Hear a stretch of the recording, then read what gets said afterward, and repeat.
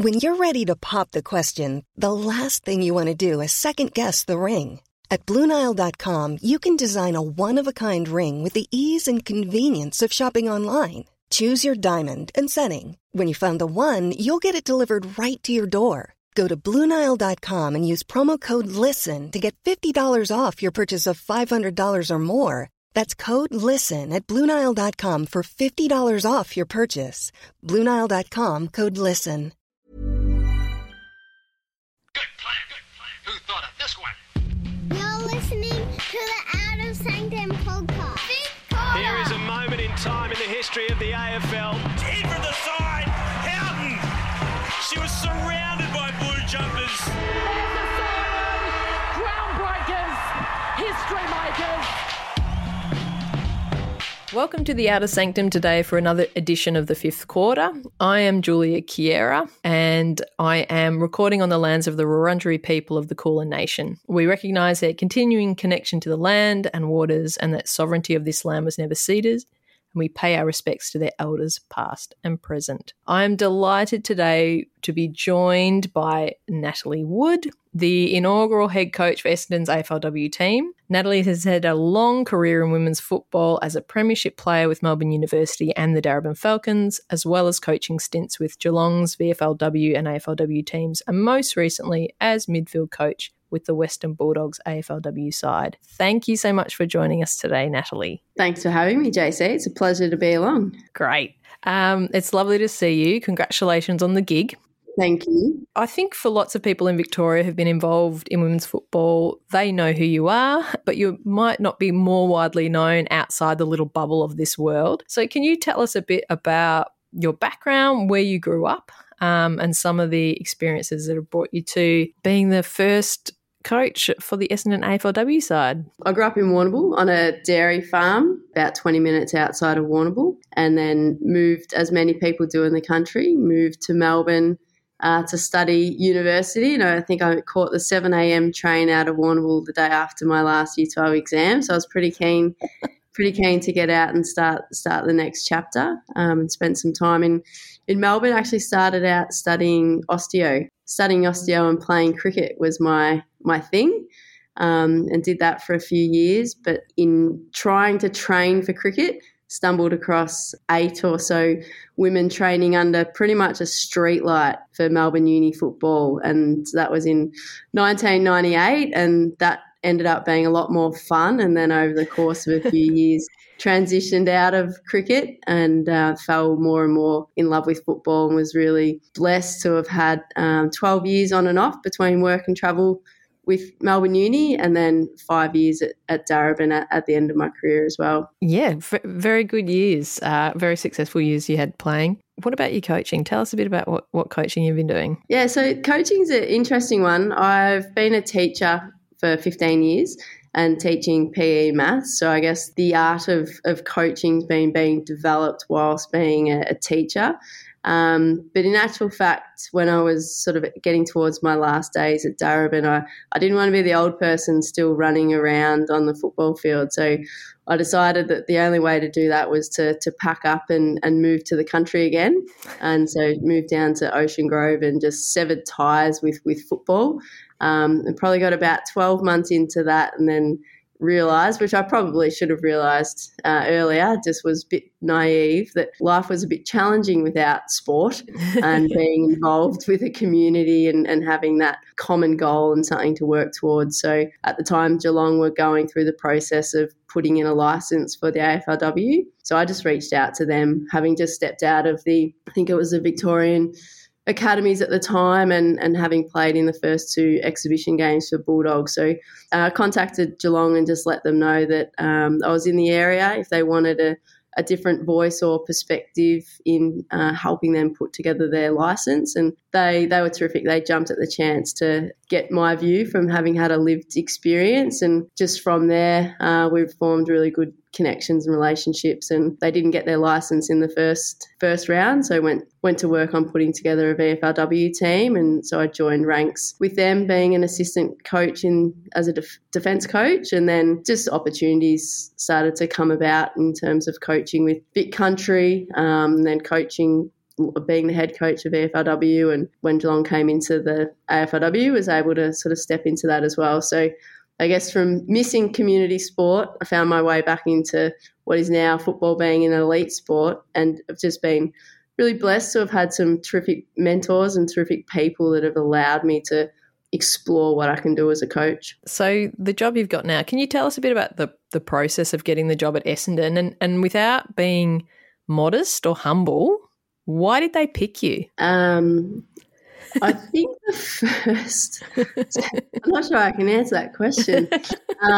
The first thing that Essendon did was 12 months ago, they reached out to a number of people who were in the AFLW as coaches and as administrators and also players, just to step into this space with a real open mind and a sense of curiosity, that they were wanting to know what people's experiences were, what the things that were going well in programs were, and perhaps what some of the barriers and challenges were. And that was part led by Josh Marnie, who's the general manager of football at Essendon, and he was at Melbourne in this role when AFLW first started. So he was really instrumental in leading this open approach to how can we learn from the first 5-6 seasons of AFLW, and how can we create a program that allows us to step in, trying to be at the level, as opposed to trying to start too far behind all the other clubs. So I was, I guess, one of those people that they reached out to, and just from that moment and that process, an AFL club being prepared to listen to other people's experiences and not just think they have all the answers straight off the bat, just showed that open-mindedness and that curiosity that, that strikes a real strong chord with me. As an approach, it was obviously an interview process, and I was at the start of my second season at the Bulldogs at the time, and thoroughly enjoying my role there. The group I got to work with was, particularly with the midfields, was incredible, having, draftees coming through, but then having the experience and the expertise of Ali Blackburn and Kirsty Lamb. So to be able to work with a real range of players was fantastic, and it was proving a lot to help me in terms of my growth. So I wasn't necessarily looking for something else, but through the course of the year and conversations, I guess for Essendon, I seemed a good fit, and as I got to know more about the program, heading to an expansion team wasn't necessarily on my agenda. With being a head coach, perhaps at the start of the season wasn't necessarily, but I guess as you sort of engage in conversations and explore ideas a bit further and going through the AFLW season, I definitely felt ready, and felt that Essendon was also a really good fit for me. You've dodged the why are you so good question, but that's all right. We'll get there. So you've been, as you said, you've been involved in quite a few clubs. You've had a lot of experience. What are some of the big lessons you've learnt so far in this AFLW space, in a women's footy space, about how you build a team, how you build success? I think one of the things you hear a lot from players is that they really want to be treated like elite athletes, and part of that is being realistic as to where they are at that journey at that point in time, and then working out what their next steps are. So to not just always say that everything's great, because everyone's always got something to improve on, but also being able to celebrate, what people are doing well. But I guess for me, it's then being able to stand next to a player with them and go, what's the next step that we need to do together to get you to the next step? So it's not necessarily that it's do as I say. I see it as a real joint journey. Players have their experience from doing it. I get a privileged perspective to view things differently from the player, and I think the real value in coaching and bringing a new group together is actually going, you know what, you bring your view, I'll bring mine, let's stand here together, work out what a common goal is, and work towards that, hand in hand. So that, I guess that's the approach that I take, and that that allows us to talk really honestly, about, I've come from a real improvement cycle and a real improvement mindset, sort of really want to push players to, take whatever it is their next step is and keep doing that over and over. And that also then I have to do that as a coach, and I have to lead that with the other coaches that we, we're all learning, and, the better we do it, the quicker we'll all learn together. And I guess the benefits of collaboration with player and coach, and that you're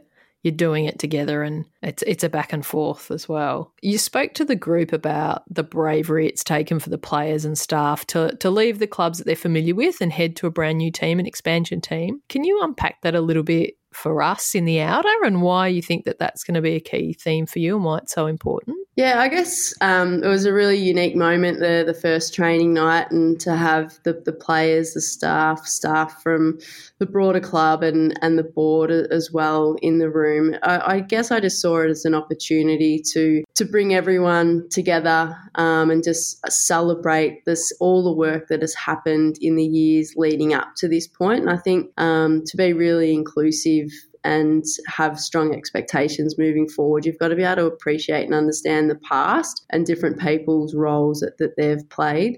Through our conversations in the expansion signing period, and we spoke to a lot of players to work out how our approach was going to be with our list management, and you could see it in the players. You'd have some really great conversations, but you could see this real unknown factor that would just wash over them, and you could see that there'd be some wanting to go, what, it sounds great, it looks great, I'm hearing everything I want to hear, but there's this massive step that they had to take that was so unknown. That I guess when you look at Mads Prosparkas and Georgia G and Bonnie Toogood, they were the first three that signed or committed to signing quite early in the piece, and that was huge because the three of them were going through that process, each in isolation, and to make that decision to be one of the first to take that step into this space, that's incredibly brave. All the players on our list and the players that we've been able to elevate from our VFRW, players that have come in from other VFRW, it's all new. They get to be a part of setting the expectations. They get to be a part of driving what we do, and that does take bravery. And there'll be times it's a brutal game, it's scrutinised, it's public, and there will be times that, their confidence has little whacks and little dents, and I want them to be able to centre back to this moment that they showed a lot of strength in their own character to sign up with Essendon. And if I can tap into that, and if I can unpack that a little bit to help galvanise what we do as a group from the beginning, then as a coach bringing 30 people together and you've got 10 weeks, I'm going to find whatever I can to tap in and get this group on the same page as quick as possible. Yeah, and there's a unique opportunity, I think, when you're in a fresh place, a fresh start, that people don't need to bring, I guess, the expectation or reputation or whatever they've got hanging around them with them. That you would have experienced this in teaching. You get a handover from year 10 to year 11. Oh, little Jimmy's a little rascal. And, if you treat Jimmy as his new teacher as a rascal, he'll be a rascal. People can wipe the slate clean about what might be expected of them and reset and create something new in terms of their identity and their expectations about themselves. And it is very exciting, I think, in terms of player movement that we've seen, that some players will really benefit from starting again and saying, you know what, you think I'm X, Y, Z, well, I'll show you I'm actually capable of more, and you've pigeonholed me. I don't think that's specific to Essendon. I think that's specific with all player movement, the opportunities it gives for women and non-binary players to do that. Yeah, most definitely. And then also too in the existing clubs, because of the movement, it equally allows players to step into gaps that have perhaps not necessarily been there for them to have prior as well. So I think it as frustrating as expansion can feel to the fans and the people, we're now at 18 teams, so hopefully there is a level of stability for, moving forward. But expansion players, but also existing players, I think 120 new people coming into the competition does allow players to step into something that perhaps they hadn't previously, but also a part of it too, and something that I question the players that we've got here, and I really challenge them. Just putting on a new jumper doesn't bring change. Mm-hmm. It gives you the opportunity to create change, but it's really up to the players. You actually have to change something. You actually have to change the way you push through your weights in the gym, or the way that you push through, or your attitude to your running. That just putting a new logo on isn't everything. It creates the opportunity, but it's really in the players' hands. I'm Sandra, and I'm just the professional your small business was looking for. But you didn't hire me because you didn't use LinkedIn Jobs. LinkedIn has professionals you can't find anywhere else, including those who aren't actively looking for a new job, but might be open to the perfect role, like me. In a given month, over 70% of LinkedIn users don't visit other leading job sites. So if you're not looking on LinkedIn, you'll miss out on great candidates like Sandra. Start hiring professionals like a professional. Post your free job on linkedin.com/people today.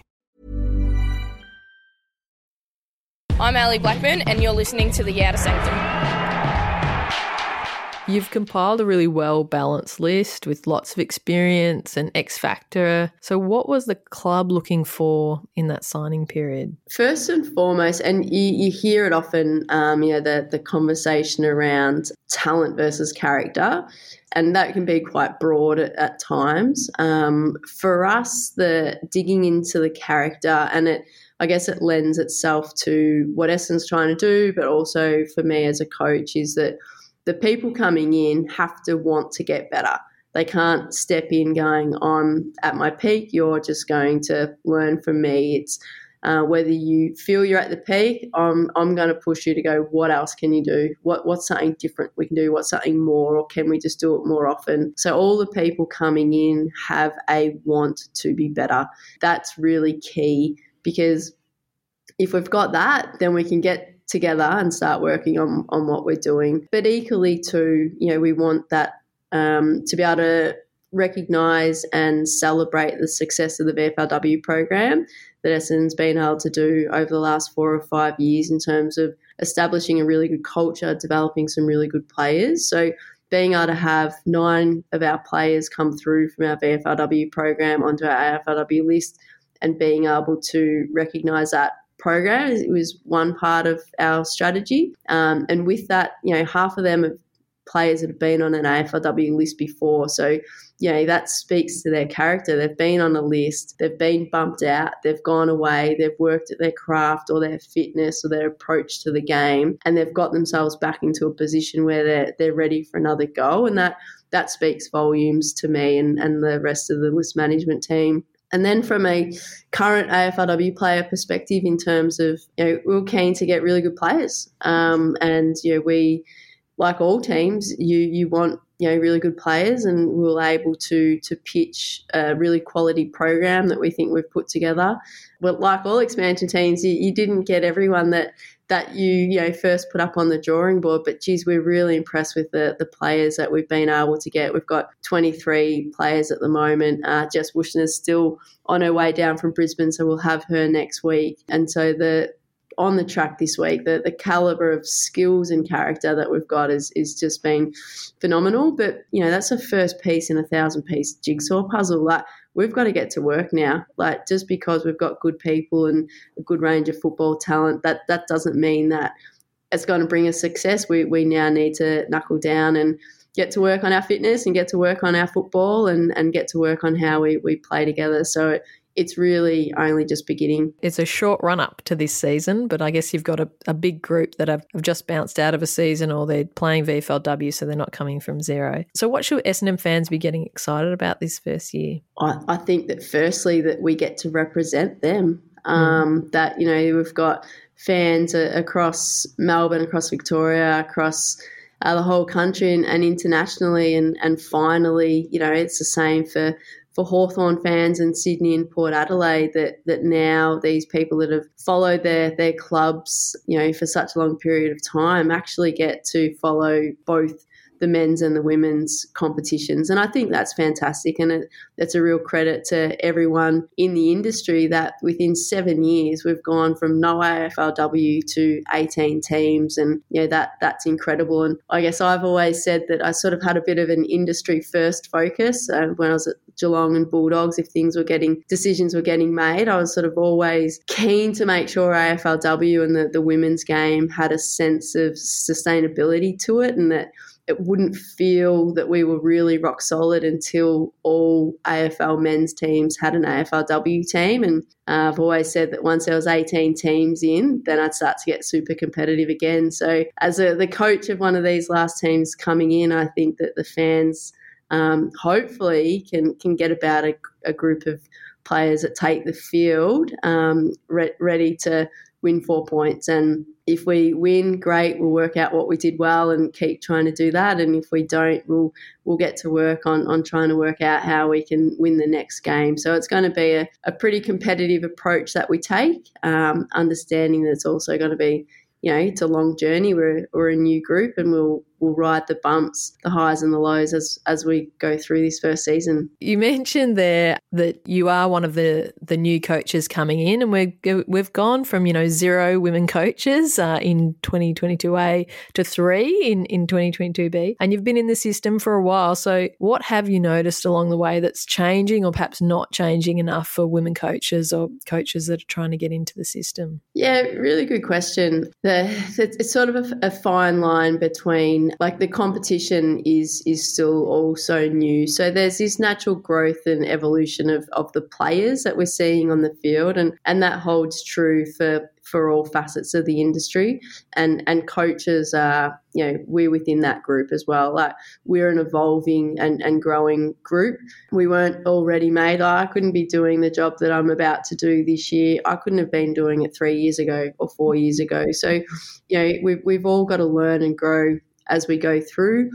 But equally, there's been a lot of initiatives from AFL Victoria and also the AFL in terms of giving female coaches opportunities to grow. And in this last 12 months, I've been doing some work with AFL Victoria in the community female coaching space, and that's brought me so much joy. The passion, the sheer volume of females coaching in community sport, and people's want to talk about the game and talk about how to develop skills is so heartwarming to see the groundswell that is coming. It is, for a lot of coaches, it is an unfamiliar space, and some clubs are more ready for female participation in football than others. And I'm talking from, the whole way through all ranges of football, from Auskick through to the top level. And there's some different barriers that, at times we've got to work through, but sometimes it's also our own barriers.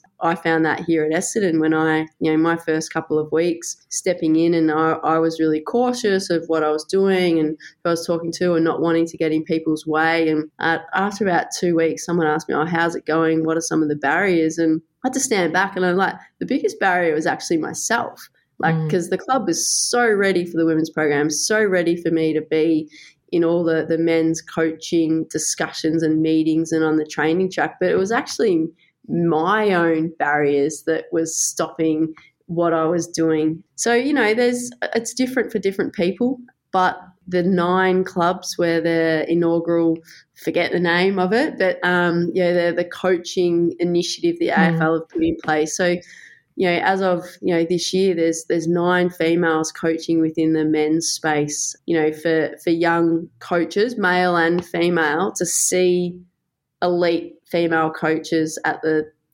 elite level, that it's going to have a big positive impact over time. Yeah, so you're speaking to the clubs making space for, having women coaches, but you giving yourself permission to take up that space and own it. You are a head coach at Essendon, and you have every right to be there. But it is, it is an indoctrinated way of being, I guess, as women and women in male-dominated spaces as well, to find that permission to give yourself. And it's different for different people too. So, if you spoke with Alicia Eva or Chelsea Randall, their experiences might be really different, but because they've lived as players in this space as well. So for me, I haven't done that. So I'm sort of coming in from it without having been a player. So no one person's experience is everyone's experience. And, I'm sure that some people would, look at some of the things that I do and be like, that was really different to me. And that's okay. And I think that's what we need to be mindful of, is that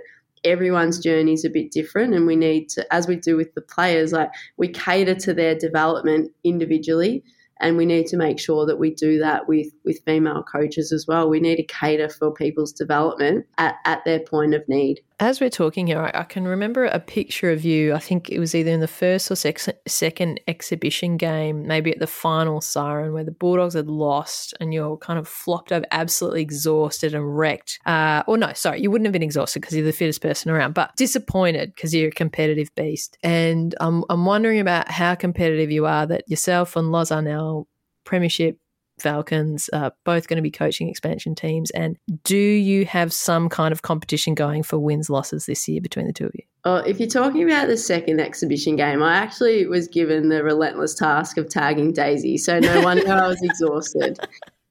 I think he had like 45,000 possessions. So that would be why that photo looked like that. And I'm glad I've never seen it. I don't think I played a game of football ever since. I'll fish it out somewhere.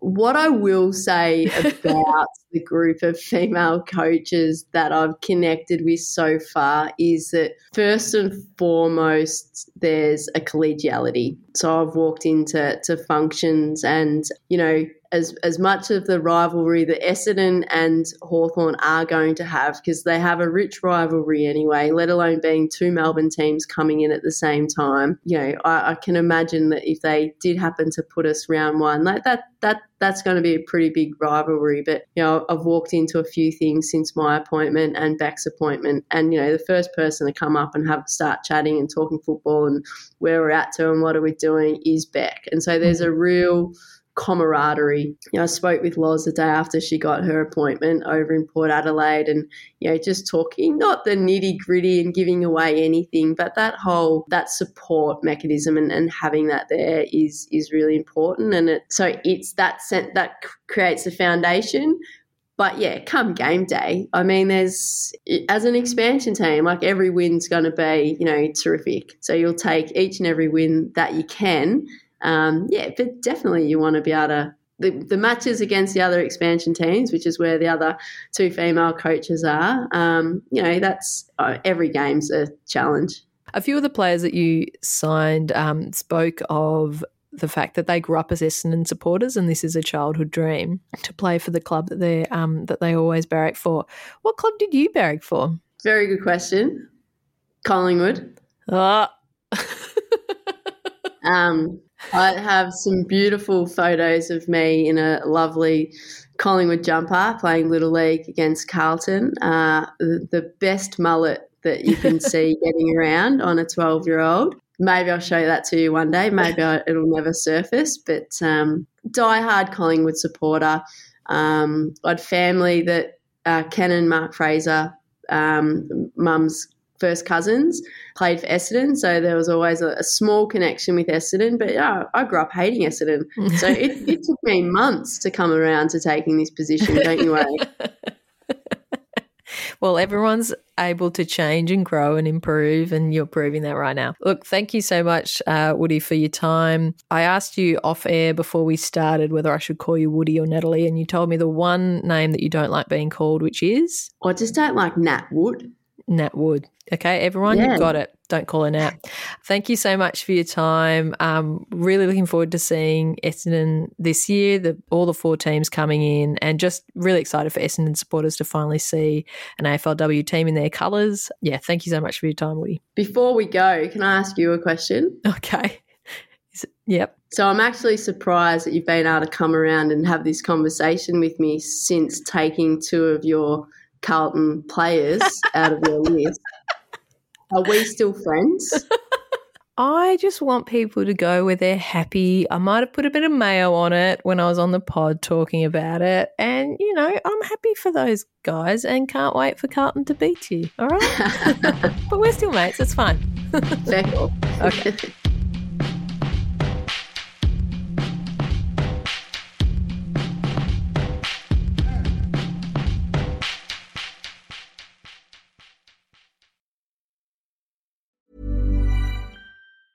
Planning for your next trip? Elevate your travel style with Quince. Quince has all the jet-setting essentials you'll want for your next getaway, like European linen, premium luggage options, buttery soft Italian leather bags, and so much more. And is all priced at 50 to 80% less than similar brands. Plus, Quince only works with factories that use safe and ethical manufacturing practices. Pack your bags with high-quality essentials you'll be wearing for vacations to come with Quince. Go to quince.com/pack for free shipping and 365-day returns.